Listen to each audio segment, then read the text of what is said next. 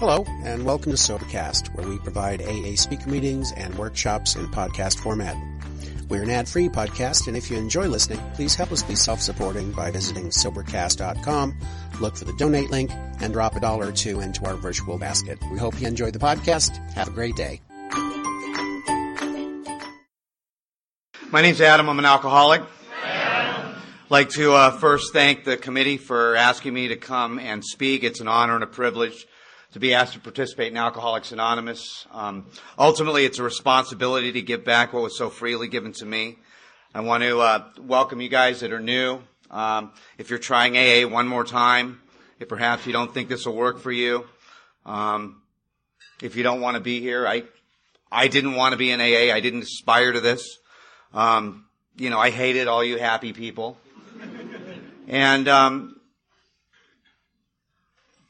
I stood up as a newcomer for 17 years. It became ridiculous. And, I had so many key tags and chips. I could have played poker with them. It was ridiculous. And, I don't mean to be funny, but I did that walk of shame over and over and over. And, I know the old timers were judging me, if you're new, we're judging.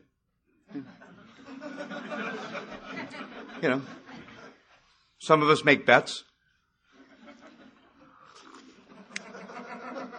I love it when they say, don't judge anybody. You ever hear that? Don't judge anybody in AA. You ever hear that? 5 minutes later, they're telling you to stick with the winners. Right? You hear a lot of stuff like that that's not in the big book. Don't make any major decisions in your first year. Have you guys seen The Third Step?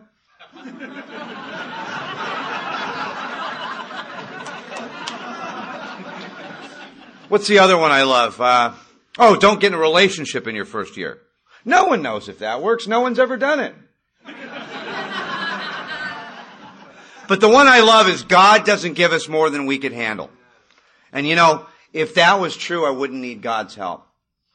And the longer I've been in Alcoholics Anonymous, the longer I've been separated from alcohol, the more that I've come to terms with the fact that I absolutely do need God's help. And Alcoholics Anonymous has done for me what I could never do for myself. It's done for a lot of us collectively what we could never do for ourselves. And, as I always say, and I'll probably say it again, if I live to be 100 years old, I could never pay Alcoholics Anonymous back for that freedom that I have. And, I always heard that gratitude was, a feeling, and I thought gratitude was a feeling. And, my sponsor pointed out that gratitude for me wouldn't be a feeling. It would be an action. And it would be demonstrated through what I would be willing to give back to Alcoholics Anonymous as gratitude for my freedom. And, it just became ridiculous. I was so filled with guilt and shame, alcoholic ego about being a newcomer that, eventually I started coming to meetings drunk. And the funny thing about AA these days is if you see a guy drunk in the rooms, people are like, what's he doing here? Right? With the event of treatment, which swoops a lot of us up in our most desperate moments, you don't see people drunk in the rooms of AA. But, what I would do, we have these late night meetings in Los Angeles, 10, 11 o'clock at night. I would go to 7-Eleven, get a big gulp cup, fill it up with liquor, put a little Coke on the top, and I would go to late night. Do some of my best sharing.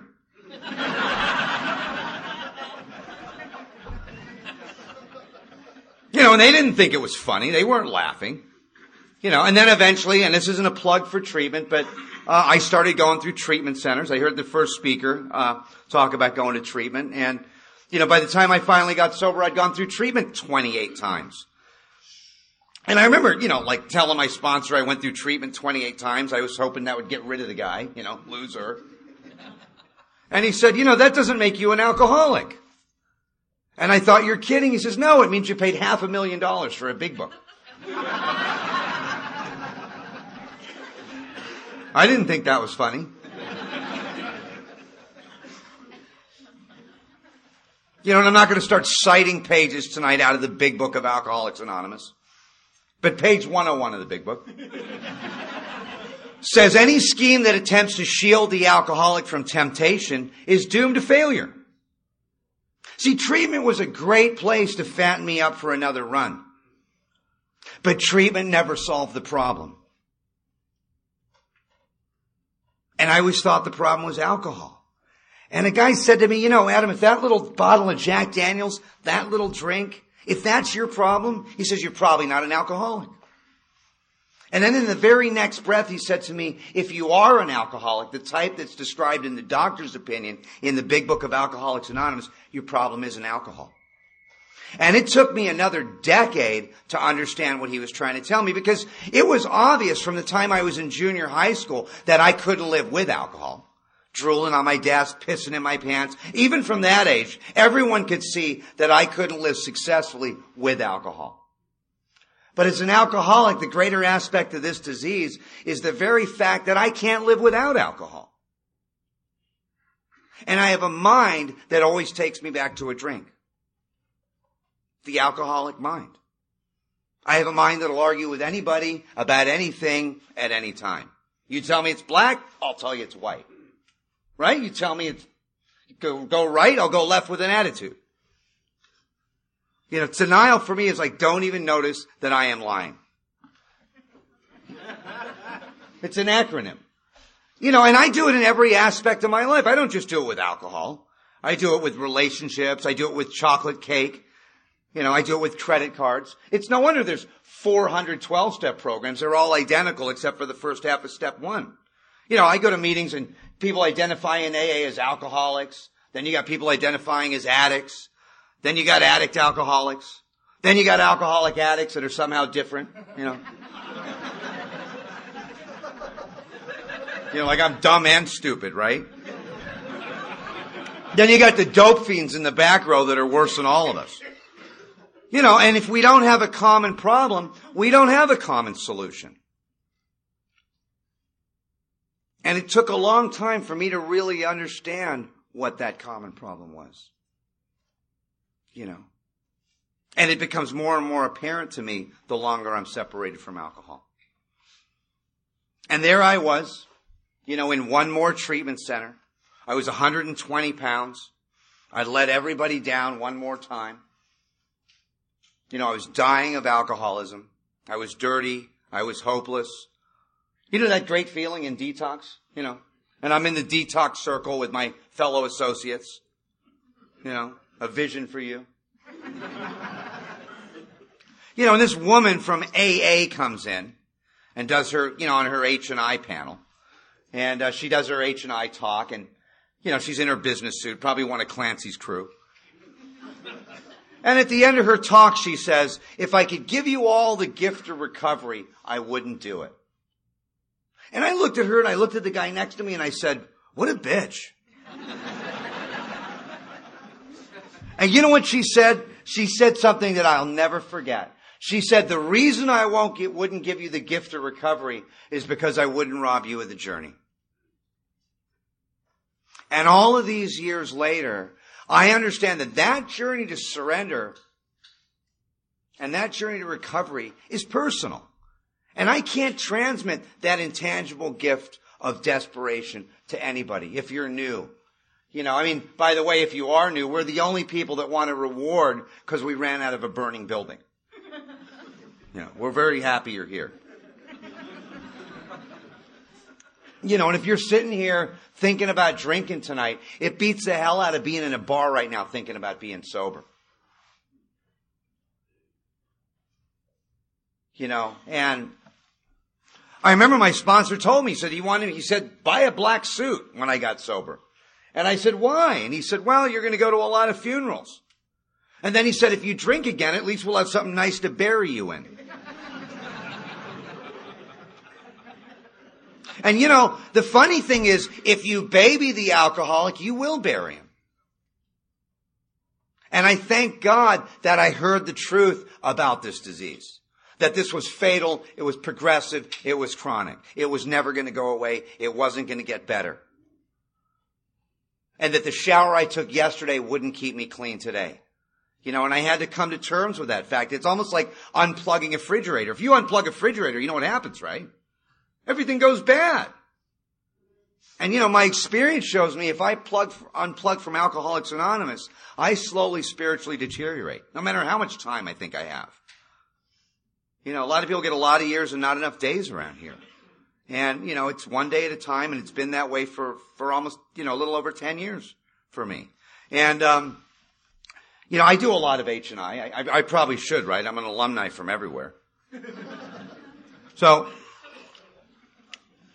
I have this panel up at the VA, the Veterans Administration, and, we take panels into detoxes in prisons and hospitals. And, you get into a room like this big full of soldiers and you start talking about surrender. You know what happens, right?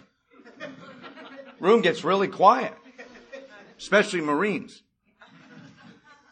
But, one of the greatest illustrations of surrender that I'd ever heard came out of one of those experiences. And if you ever watch a soldier surrender, the illustration's perfect.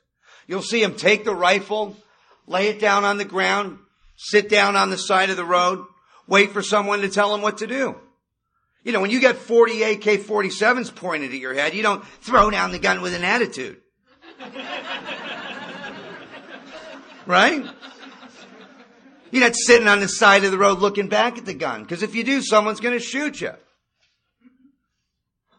Am I looking back at alcohol? Am I looking back at the magic that I once found in alcohol? Because see, for me, like a lot of us, life had its moments. And for those very moments, I'm willing to give my life to recapture and recreate the magic that I once found in alcohol. And unless I can find that sense of comfort and ease that I sought from alcohol through this process, there's no way I'm going to stay here. And it took a long time for me to understand. People say, don't drink no matter what. I'm like, why don't you join Nancy Reagan's merry band of winners and just say no? I drink no matter what. And the first speaker was talking about that. I can't bring into my consciousness with sufficient force the pain and suffering of a week or a month ago. I have no effective mental defense against the first drink. Which is really just another way of saying I never took my first drink drunk. With what I think is a perfectly sound mind, it takes me back to alcohol. And that journey to pitiful and incomprehensible demoralization that we talk about is personal. And thank God we don't shoot our wounded around here. This room would be empty. And I thank God that the old timers continued to reach their hand out and say, just keep coming. Just be quiet. Have a cup of coffee. And some of my dearest friends have died of alcoholism. And you can't give it to somebody. I wish I could give that gift of surrender to you if you're new. And, for me, there was a direct relationship between willingness and surrender. You'll never see anybody more willing to work the program of Alcoholics Anonymous than the guy that comes crawling in the room after a long, hard run. He'll do anything, right? 90 meetings in 90 days. He'll take a commitment. First day out of detox, he wants to take the coffee pot home. Right? That's how we lose half our literature. And that same guy, 30, 60, 90 days later, is looking at me saying, you mean we got to go to meetings every day? And like a prize fighter that throws in the towel, what I would do is I would take that towel back one little piece at a time, over and over and over again. And I came to understand for me, like a lot of us, that there's a huge difference between the act of surrender that gets the newcomer into the room of Alcoholics Anonymous over and over and over again, and the state of surrender that's keeping the old timers here. It's a completely different concept. It's kind of like watching a swan glide across a pond of still water. It looks so graceful. It's so effortless. It's so beautiful. But you know what's going on under the water, right? He's paddling like hell. And if you're new, we have a chapter in the big book of Alcoholics Anonymous, Into Action. We don't have a chapter into feelings. There's no chapter into thinking. We ought to have a chapter into whining from the podium. And what happened to me, like a lot of us, is I became willing to set aside everything that I thought I knew about AA, about God, about the 12 steps, so I could truly have a new experience with this. And that was very difficult for me to really understand my experience, and everything that I thought I knew was really a wedge between me and freedom. And I had to be willing to set aside all of those old ideas. And as an alcoholic, there was a huge difference between compliance and surrender. There's a guy by the name of Dr. Harry Tiebout, who's one of the contributing members to some of our original literature, and you can look him up on the internet. And he talks about the difference between compliance versus surrender.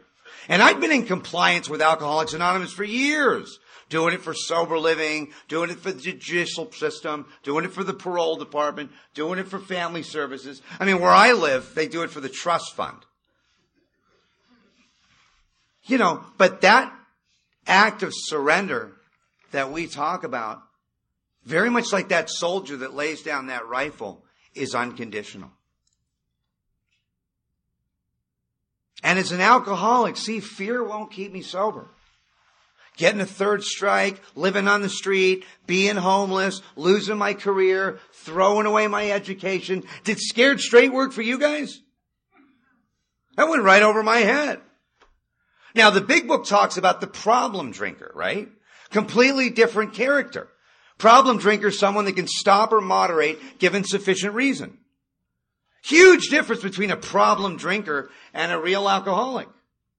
You get a problem drinker and a real alcoholic in a drunk tank for, say, drunk driving, you got two completely different philosophies going on.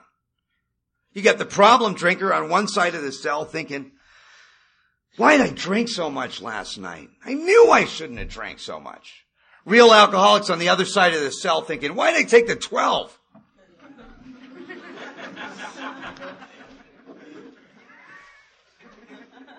The court card people never laugh at that.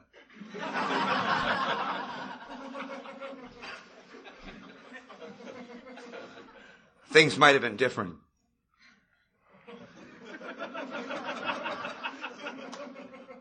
And that's the compliance line that we see, at a lot of meetings. And I had a court card for 5 years. I had a court card. And,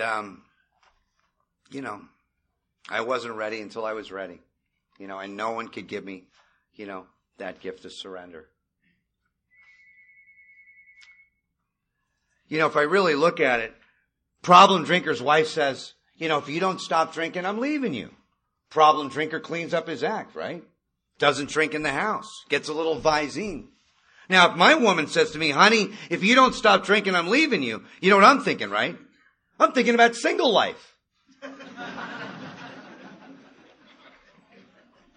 Now, just looking back at my relationship to alcohol, if anything got in the way of booze, it was out of my life. Relationship, career, education, all of it. Alcohol is very selfish. And eventually for me, if anything got in the way of alcohol, it was out of my life. And if you're new, my experience with Alcoholics Anonymous is that if anything gets in the way of Alcoholics Anonymous, if anything gets in the way of my recovery, it's out of my life. A woman, I don't care how beautiful she is, how much she loves me, how good she makes me look. Now, I remember the first time I said that from the podium, there she was in the back of the room. She's like, sweetie, you don't look like an alcoholic. Why do you got to go to all those meetings? You're not speaking again, are you? Your recovery's getting in the way of our relationship. A couple months later, we're having Thanksgiving dinner. I'm at the head of the table all dressed up. And I'm with her family. Out comes the exotic wine. And she's like, sweetie, you can have a glass of wine. It's just one glass of wine. 4 more rehabs. I know, I stole her purse that night. Went and bought an outside issue.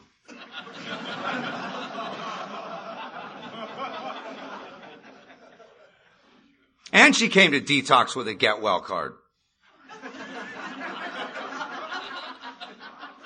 And I did it to her like 3-4 more times. For her, a slip was 5 minutes of compassion.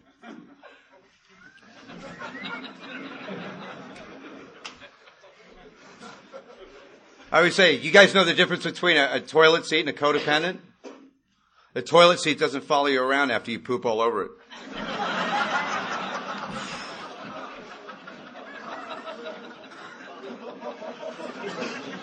Told you, shouldn't have brought her to this meeting. You won't be able to pull that on her anymore. And if anything got in the way of my recovery, it was out of my life. I have sponsees that pay more in taxes than I make all year. They have these huge careers and these little tiny AA programs. And you know what? I've never seen one of them stand the test of time here. What do I do for a living? I stay sober. What do I do for money? It's over there. And if I get them mixed up, I'm in handcuffs. If I get them mixed up, I'm handcuffed to a gurney. I'm in an emergency room. I'm back in detox. That may not be your experience. That's my experience. That anytime I put anything in front of Alcoholics Anonymous, it's taken away from me. Self-knowledge won't fix me. I've had every relapse prevention class known to man. And I can't make it past the liquor store. And I'm in relapse prevention class, again. We're talking about triggers. And I tell my instructor, waking up's a trigger for me. I'm up. I was asked to leave the class.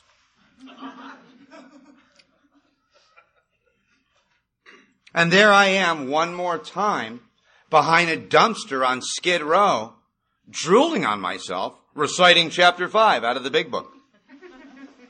And the bum next to me is like, will you shut up, man? You're ruining my high. And I'm crying because I can't get back here.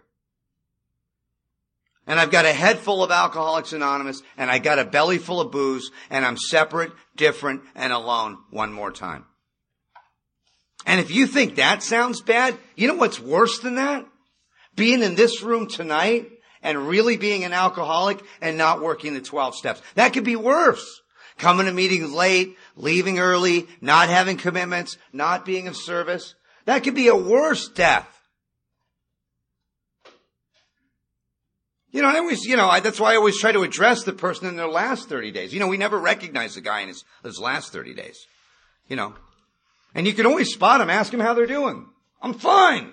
I'm like, why don't you tell your face that?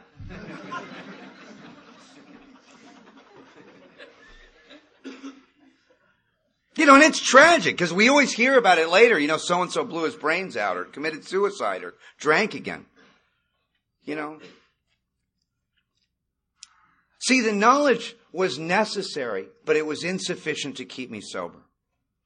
The knowledge about recovery was something that helped me to win the confidence of a newcomer, where no one else could. Where the clergy couldn't do it, where the therapist couldn't do it, where the drug and alcohol counselor couldn't do it, where the parole department couldn't do it. Another drunk was able to win my confidence because he lived like I did. He felt like me. Not just in active drinking, but more importantly, in untreated alcoholism. And he was able to share his experience, strength, and hope with me in the insanity that precedes the first drink. In the delusion that I live in the resentment that drives me crazy, in the selfishness. And thank God that we have a common solution. You hear it at every meeting. Where I go to meetings, they say, keep coming back. It works if you work it. Have you ever noticed they don't say, keep coming back. It works if you know it? I told my sponsor I had a degree when I came to AA. And you know what he said?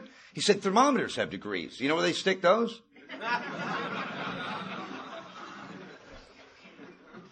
Vicious. Oh, just play the tape through. That's another one I love. Just think it through. I'm driving my brand new car down the freeway past Skid Row.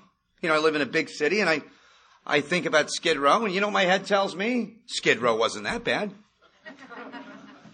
Just give me a Toothless Honey in a cardboard box. I can make it on Skid Row. Where I live, it's warm. And that's insanity. You know, I always thought insanity was doing the same thing and expecting different results. Isn't that what most people say in AA? That's not the insanity I deal with. I have another type of insanity. It's doing the same thing, knowing exactly what's going to happen, and doing it anyway.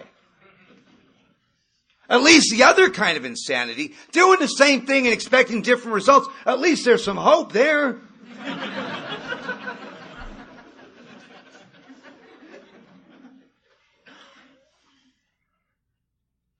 Insanity. Like we were saying, it's, you know, I don't want to offend any of the tender ears tonight, but it's kind of like having sex with a gorilla. Now, you know, if you have sex with a gorilla, honey, it ain't over till the gorilla says it's over.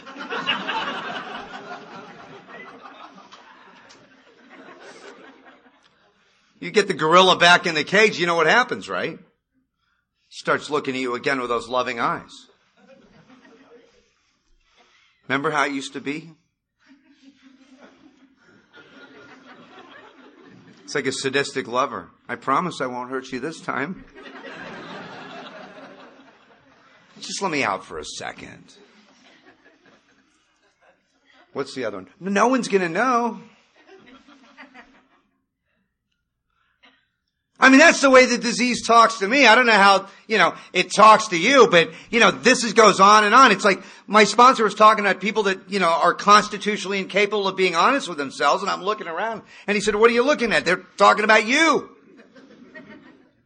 That I have this peculiar mental twist, this obscure way of looking before I take that first drink. I mean, I will tell myself it's okay, and then I'll step around the podium and believe it.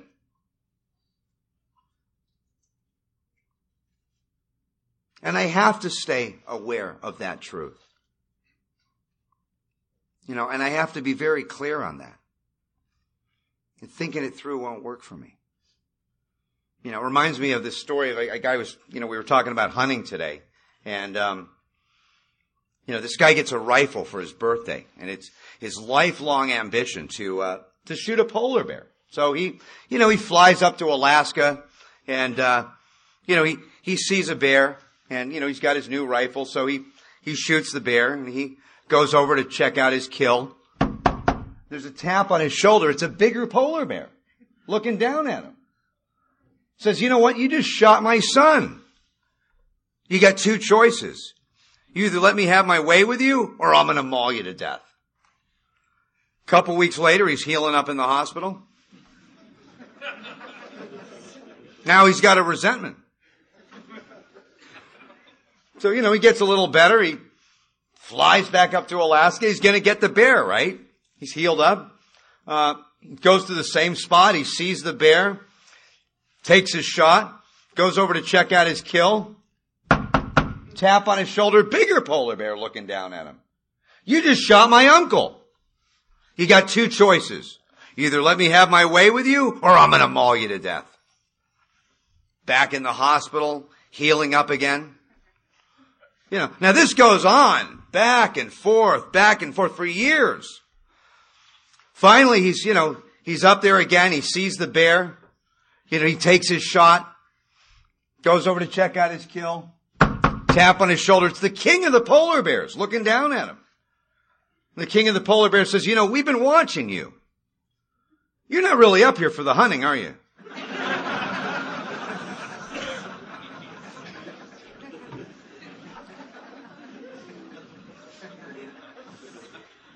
You know, and that's the kind of insanity that I deal with alcohol.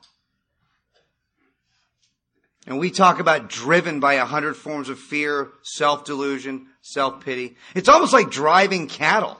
You know, when you're driving cattle, you have, you know, horsemen on the four corners of the herd. And it's like, you know, when you're in the middle of that herd, you don't know you're being driven into the slaughterhouse. Driven by resentment, by selfishness, by self-pity, by delusion. You know, and I just couldn't see that. I couldn't see the truth about that. And you know, the longest bridge that I ever crossed, the longest journey that I ever walked was that little tiny hyphen between the first and second half of step one. And really understanding what unmanageability is. Because we hear it in chapter 5. Every time you read chapter 5, you hear it. Our personal adventures before and after make clear 3 pertinent ideas, right?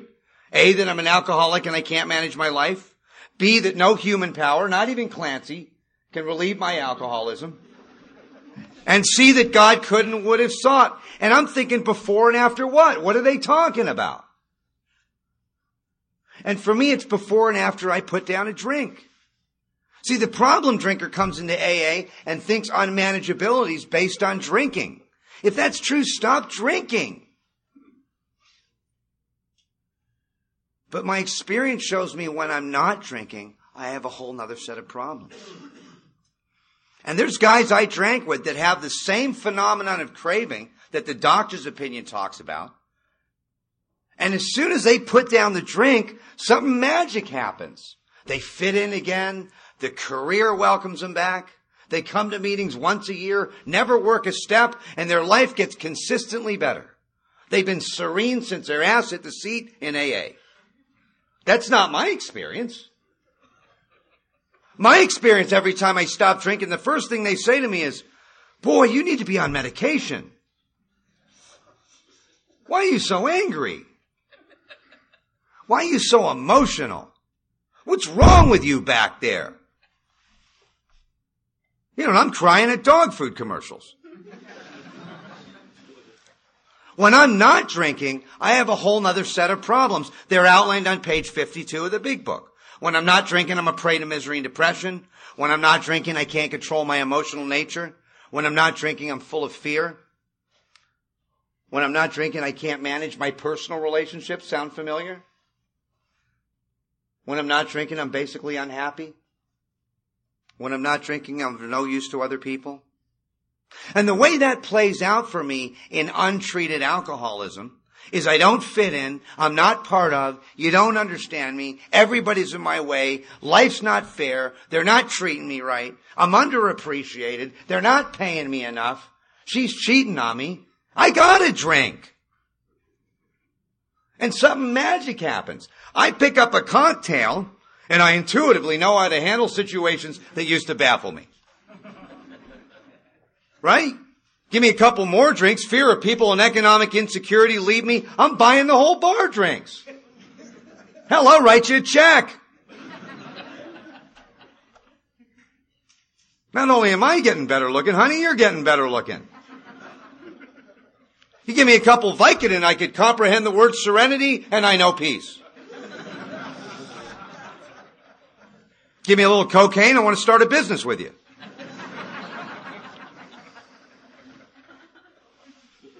Get me down to my last $20, I'll show you how my experience will benefit others. Now, you know what? If you're laughing at any of that, there's something really wrong with you. Because that effect does not occur in the normal or temperate drinker. Alcohol is supposed to be a depressant. That's why normies have 2 drinks and they go, I've had enough. I'm feeling it. And for me, alcohol creates that sense of comfort and ease. It makes my life seem manageable. And unless I can find that sense of comfort and ease that I sought from alcohol through this process, there's no way I'm going to stay here. And there's a relationship between God and alcohol. What it says in the promises is we suddenly realize that God could do for us what we could not do for ourselves. Didn't some of us suddenly realize that alcohol had done for us what we could not do for ourselves? And you can see that relationship between God and alcohol by substitution in the promises. You get into the ghettos in this country where everything's been burned to the ground. There's always 2 things that stick out. Churches and liquor stores. You know why? Because they both give man hope. And if you're a newcomer, when we wish you the gift of desperation, that gift of hopelessness, where everything that I call self-reliance had failed me, had to be burned to the ground for me to become willing to take actions here that I didn't believe in. There's a letter from Bill Wilson to Carl Jung, and he talks about the relationship between spirits and spirituality, or God and alcohol. And for people like me, alcohol is an artificial means to a spiritual experience. These 12 simple steps are a practical means to a spiritual experience. You take the booze away from me, you don't give me something better, I'm a dead man. Because it was alcohol that gave me the courage to walk across that dance floor and ask that beautiful girl to dance. It was alcohol that gave me the guts to go after that big job. It was alcohol that gave me the courage to go on that audition. It was alcohol that gave me the wings to fly. And when I'm not drinking, I'm separate, different, and alone by nature. When I'm not drinking, I'm chasing you 4 exits past my exit on the highway. I'm jumping up and down on your hood in traffic. You know, when I'm not drinking, I'm counting your items in the checkout line. You got 11. See, you guys do that up here too. You know, I'm so separate, different, and alone when I'm not drinking. My own mom's like, drink, son, you were nicer. Have a cigarette while you're at it. Another outside issue. You know, unless I can find that freedom that I sought from alcohol through this process and actually find it through the 12 steps, there's no way I'm going to stay here. You know, it's like we're on a train and the train goes to one place. The train goes to jails, institutions, and death. That's the only place it goes. Now, right now we're at a station. But my experience shows me that without this process and the 12 steps, I will get back on that train again. There's a guy named Chuck C., and he said the real problem here isn't alcohol. He said the real problem is a conscious separation from God. And then he points to the 11th step where you see the solution, conscious contact with God. And the bridge from 2 to 11 for me was steps 4 through 9. You know, and I became willing to take those actions that I didn't believe in. Maybe what they should say in AA is, rarely have we seen a person fail that's done steps 4 through 9. Rarely have we ever seen anybody do 4 through 9. What I do is the notorious AA waltz. 1, 2, 3, drink. 1, 2, 3, drink. And I'll turn my will and life over to anything but that which will solve my problem. That's why we always say, if you want to hide something from a newcomer, you know where to put it, right? Stick it in the literature. They'll never find it. There's only one thing alcoholics do in moderation. You know what it is? The steps. And that's a tragedy. You know, and I had to come to terms with what he meant by a conscious separation from God. And it was simple. I didn't want to pray to God. You know why? I didn't want God to find out where I was. And a lot of us are like that. I mean, we have a chapter in the big book of Alcoholics Anonymous, We Agnostics. Have you noticed we don't have a chapter, We Believers? And I slowly had to look at those old ideas that were blocking me. That I had this belief system. I mean, you know, if you get in a closet and pray for a hot dog, you know what'll happen, right? You'll die. And I had a conditional relationship to this power all of my life, and I didn't know it. God can move mountains, but you better bring a shovel. Or where I live, I had a Santa Claus God, right? We have a parking meter God. If you get a parking space, God is good. If you don't, that's a visual. And I don't mean to be offensive, but I had a conditional relationship with this power. I tell my sponsees, don't pray for women. God's not a pimp.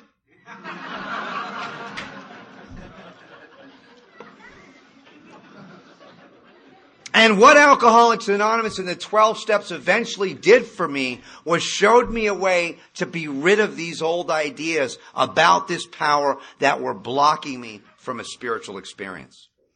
And it was an evolutionary process.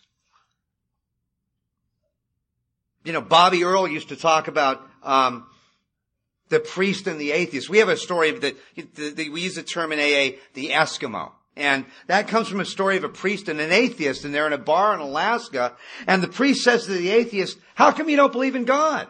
And the atheist says, "Oh, I tried God once." And the priest says, "Well, what do you mean?"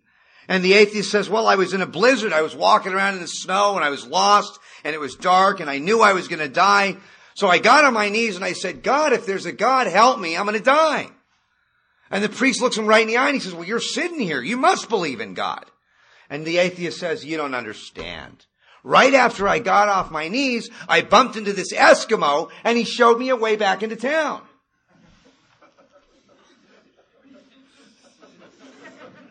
You know, and if you're new and you said that prayer, "God help me," maybe this is it.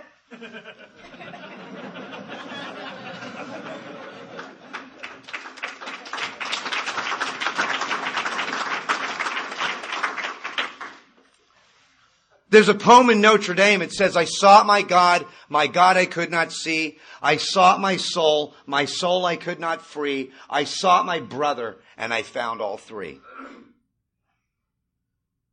And we talk about nothing ensures immunity from drinking more than intensive work with others. And my sponsor sat me down after 28 trips through treatment and 17 years as a newcomer, and he said, "If you're not willing to take people through the steps, you're gonna die." And I hope that it's a matter of life and death. Because it's amazing how quick someone will do a 4-step when they have a gun to their head. You know, like my friend said, it took him, 2 years and a day to write a 4-step. 2 years to worry about it and a day to do it.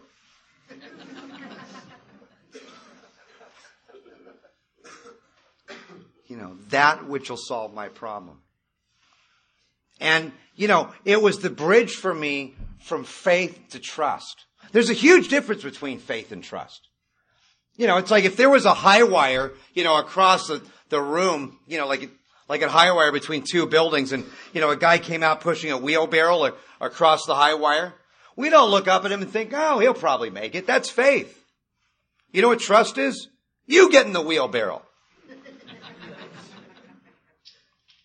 And that wheelbarrow for me was steps 4 through 9. That I became willing to take actions that I didn't believe in.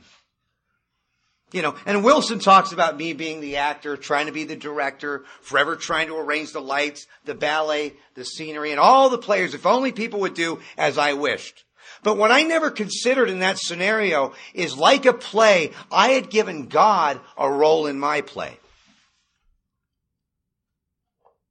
And when God didn't meet my finite human expectations, what I did is I slowly became separate from that power.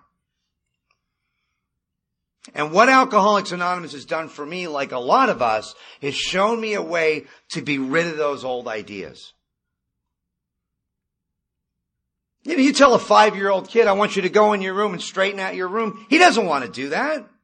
You tell that same kid, "I want you to go in your room and I want you to throw out all your old stuff and we'll take you and buy you new stuff." How long would that take? At some of these we balked.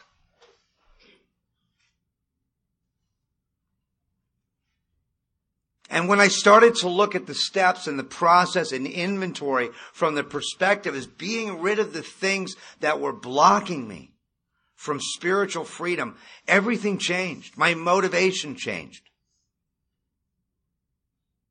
When they asked Michelangelo, they said to Michelangelo, "How did you make the statue of David?" And Michelangelo said, "I never made the statue of David. I just chipped away everything that wasn't David, and there he was." And for me, the 12 steps showed me a way to be rid of those old ideas. It says step 3 has little lasting effect unless at once followed by a strenuous effort to face and be rid of the things that are blocking me. It doesn't say face and cope with. Face and endure forever. To be rid of. Those old ideas were killing me. See, alcoholism for me was the only prison where the key was inside. And I had looked for every imaginable remedy to solve that problem. A friend of mine used to talk about the way that they train elephants. Like in in Africa and different places, the way they train baby elephants is they chain these elephants to these huge trees. And when the elephant tries to get away, it comes to believe that it can't get away. It's chained to a tree. What happens when the elephants grow up is they grow up to be monsters. And all they do is they take a little wooden stake and a little rope and they tie it around the elephant's leg. And as soon as the elephant remembers the chain, they stay where they're staked. And I mean, there could be a fire in the jungle. It's a fact that, you see elephants dead along the side of the road because of a belief system. When we talk about, I offer myself to thee to build with me and do with me as thou wilt, relieve me of the bondage of self. That bondage for me was those old ideas that had been blocking me all of my life. My esteem, don't you know who I think I am? My pride, don't you know who I pretend to be? My security, what I need. Ambition, what I want. And if anything harmed, threatened, or interfered with those old ideas, I immediately went to resentment. And you know what resentment is? I take poison and hope you die. See, alcoholics like me are emotion over intellect. Normal people are intellect over emotion. And unless I can have an entire psychic change in that area, I can't be free. I'm separate, different, and alone by nature. You give me 2 or 3 drinks, I'm calling people from 5th grade saying, I love you. I go right into amends.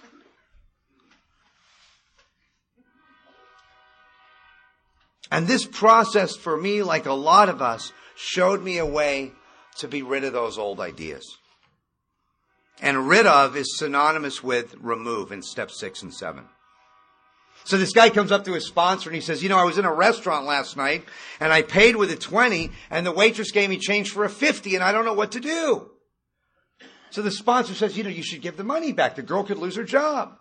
So he gives the money back. A couple weeks later, the sponsor and sponsee are having dinner and the sponsor pays with a 50 and the waitress gives the sponsor change for 100. Sponsor puts it right in his pocket. So they get outside the restaurant, and that's what the sponsee said. He couldn't believe it. I saw that. She gave you too much money. Why didn't you give it back? Sponsor looked him right in the eye and said, it bothered you.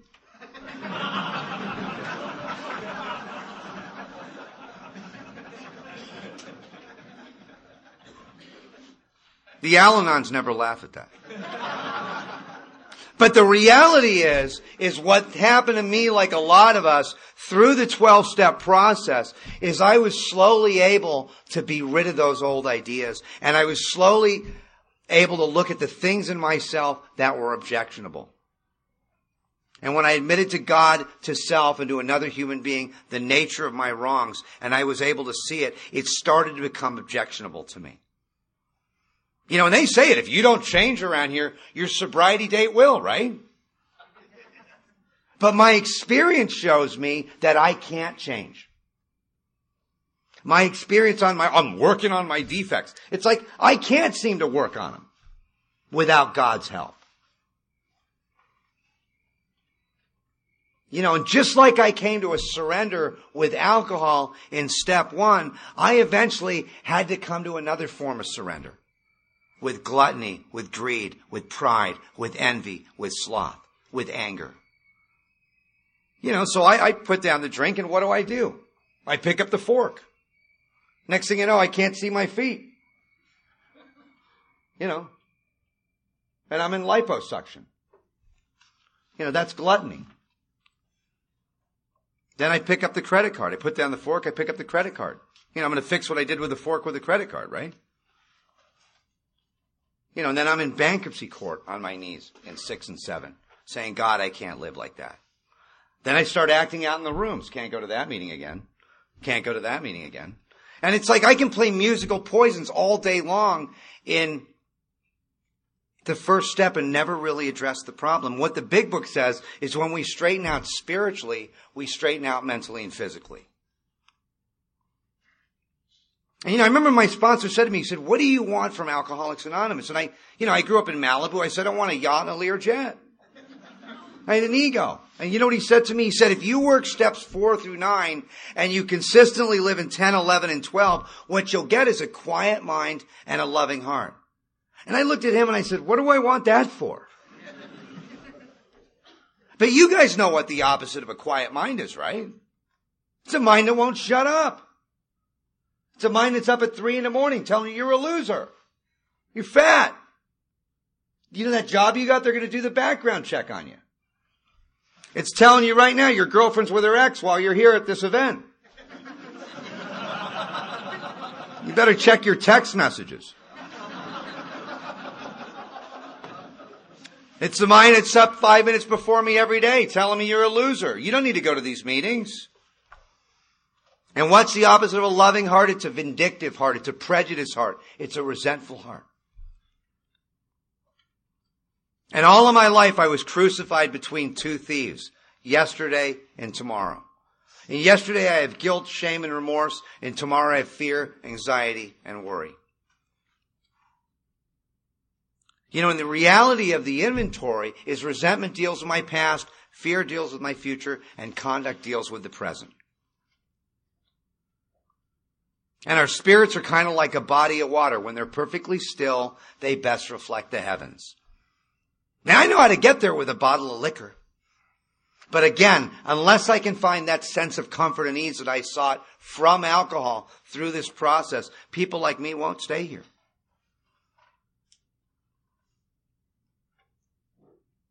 And part of the reason I wasn't able to stay sober or get sober for 17 years is because I wasn't willing to give anything. And my sponsor said, you know, the reason the grass is greener, you know why the grass is greener over there, right? It's because they're watering it. And you know, in the real world out there, there's two kinds of people. There's givers and there's takers. 90% of the world's takers, 10% are givers. Now, you come into AA and you think it'd be different, right? Same ratio, 90% takers, 10% givers. If you don't believe it, wait till I ask for cleanup tonight. My friend said it was like a sporting event. You got fans and you got players. And the players are the ones that are setting up the meetings and bringing the literature and setting up the chairs and making the coffee and on the committees. And then you've got the fans. They're the ones that are taking the coffee and taking the literature and taking the chairs. And he said AA was the most dangerous spectator sport in the world. And my experience shows me that it's the givers that are having all the fun. Ultimately, it's the givers that stay here. You know. And I don't know where that change happened in me, that somehow I went from total and absolute selfishness to having a servant's heart in Alcoholics Anonymous. But I guess it was through some divine intervention that I can't put my finger on. But I became willing to give something back anytime I'm asked, you know. And there's this great, you know, being a newcomer for 17 years is kind of like being in purgatory, you know. And there's this great story about the banquet table. And this guy's in purgatory and he's asked, you know, what do you want, heaven or hell?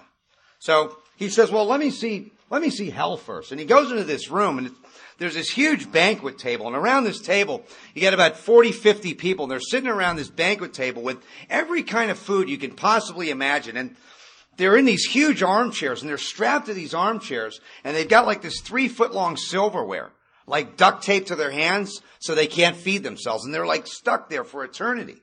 And you can see the terror on their faces. They're like starving to death. And he says, that's awful. Let me see heaven. And he goes into heaven and it's the same banquet table. It's exactly the same setup, the same big armchairs, the same people. They're strapped to these chairs. They've got this 4-foot silverware duct taped to their hands. But he takes a double take and he can see they're happy and they're nourished. And he can't figure it out at first. And then he realizes the difference between heaven and hell is that in heaven they're feeding each other. And when we talk about selfishness, self-centeredness, that is the root of our trouble. You know, it became a matter of life and death for me. And I hate to say it because I know that it'll piss a few people off, but my life's so good there should be background music. And that's a product of staying in 10, 11, and 12. Of actually doing the exercises and practicing these principles, like watching for selfishness, dishonesty, resentment, and fear. Asking God to remove them, discussing them at once, turning to someone I can help, continuing to live in 11 and pray for God's will, and being of service. And through that, what happened to me is I found a way to navigate around the drama. I found a way to pause when agitated. I found a way to match calamity with serenity. I found a way to stay in fit spiritual condition. And if someone did to me what I did to myself, I hate to say this, it's strong language, I would have killed them. If someone did to me what I did to others, I would have killed them. And when I came in these rooms, you think I wanted to pray? I thought God had been watching. Those three relationships with God, with self, and with others had been destroyed. Like a lot of alcoholics, I was bankrupt in those three areas. If you really look at the 12 steps by design, steps 1 through 3 recreate and develop a relationship with God. Steps 4 through 7 recreate and develop a relationship with self. Steps 8 and 9 recreate and develop a relationship with others. 10 maintains my relationship with self. 11 maintains my relationship with God. And 12 maintains my relationship with others. So for the first time in my life, I'm able to live in harmony in those three simple relationships. There was a great spiritual teacher, and he was asked, what's the most important thing of all your teachings? And he said, love God with all thy heart and love thy neighbor as thyself. And that scared me when I heard that. I mean, if you're new and God scares you out of these rooms, don't worry about it. Booze will scare you right back in. So you're at a turning point. That's why they say, we beg of you to be fearless and thorough from the very start. One of the oldest stories in Alcoholics Anonymous, probably been around since the 40s, is about this little kid. He's about 5 years old, and he wants to play with his dad, and he's trying to figure out he wants to play with his dad, and the dad's like an accountant. He's really busy. So the dad's trying to figure out a way to get rid of this little kid, to keep him occupied. So what the dad does is he grabs a little map. National Geographic, they have those great maps of the world. He grabs this map of the world out of National Geographic, and he rips the map up into like 50 pieces, and he gives it to the little boy, and he says, what I want you to do, son, is I want you to put this map of the world back together. Here's some tape. When you're done, we'll play. And he's thinking, it's going to take the kid an hour, right? Little kid comes back in 3 minutes. He's got the whole map of the world all put back together. And the dad says, that's impossible, son. How did you do that? And the little boy says, Dad, on the back of the map of the world was a picture of a man. I just put the man back together and the whole world fell into place. And for me, like a lot of us, that was the spiritual technology of Alcoholics Anonymous. And my experience shows me that I want to put the map back together with 30 days sober. Get the girl, the house, the job, the car. And you know what? Every time I did that, I was back in a bracelet and detox. But by doing the 12 steps, 1 through 3 with God, 4 through 7 with self, through inventory, 8 and 9, service with others, and then maintaining those simple relationships in 10, 11, and 12, like a lot of us, the whole world fell into place.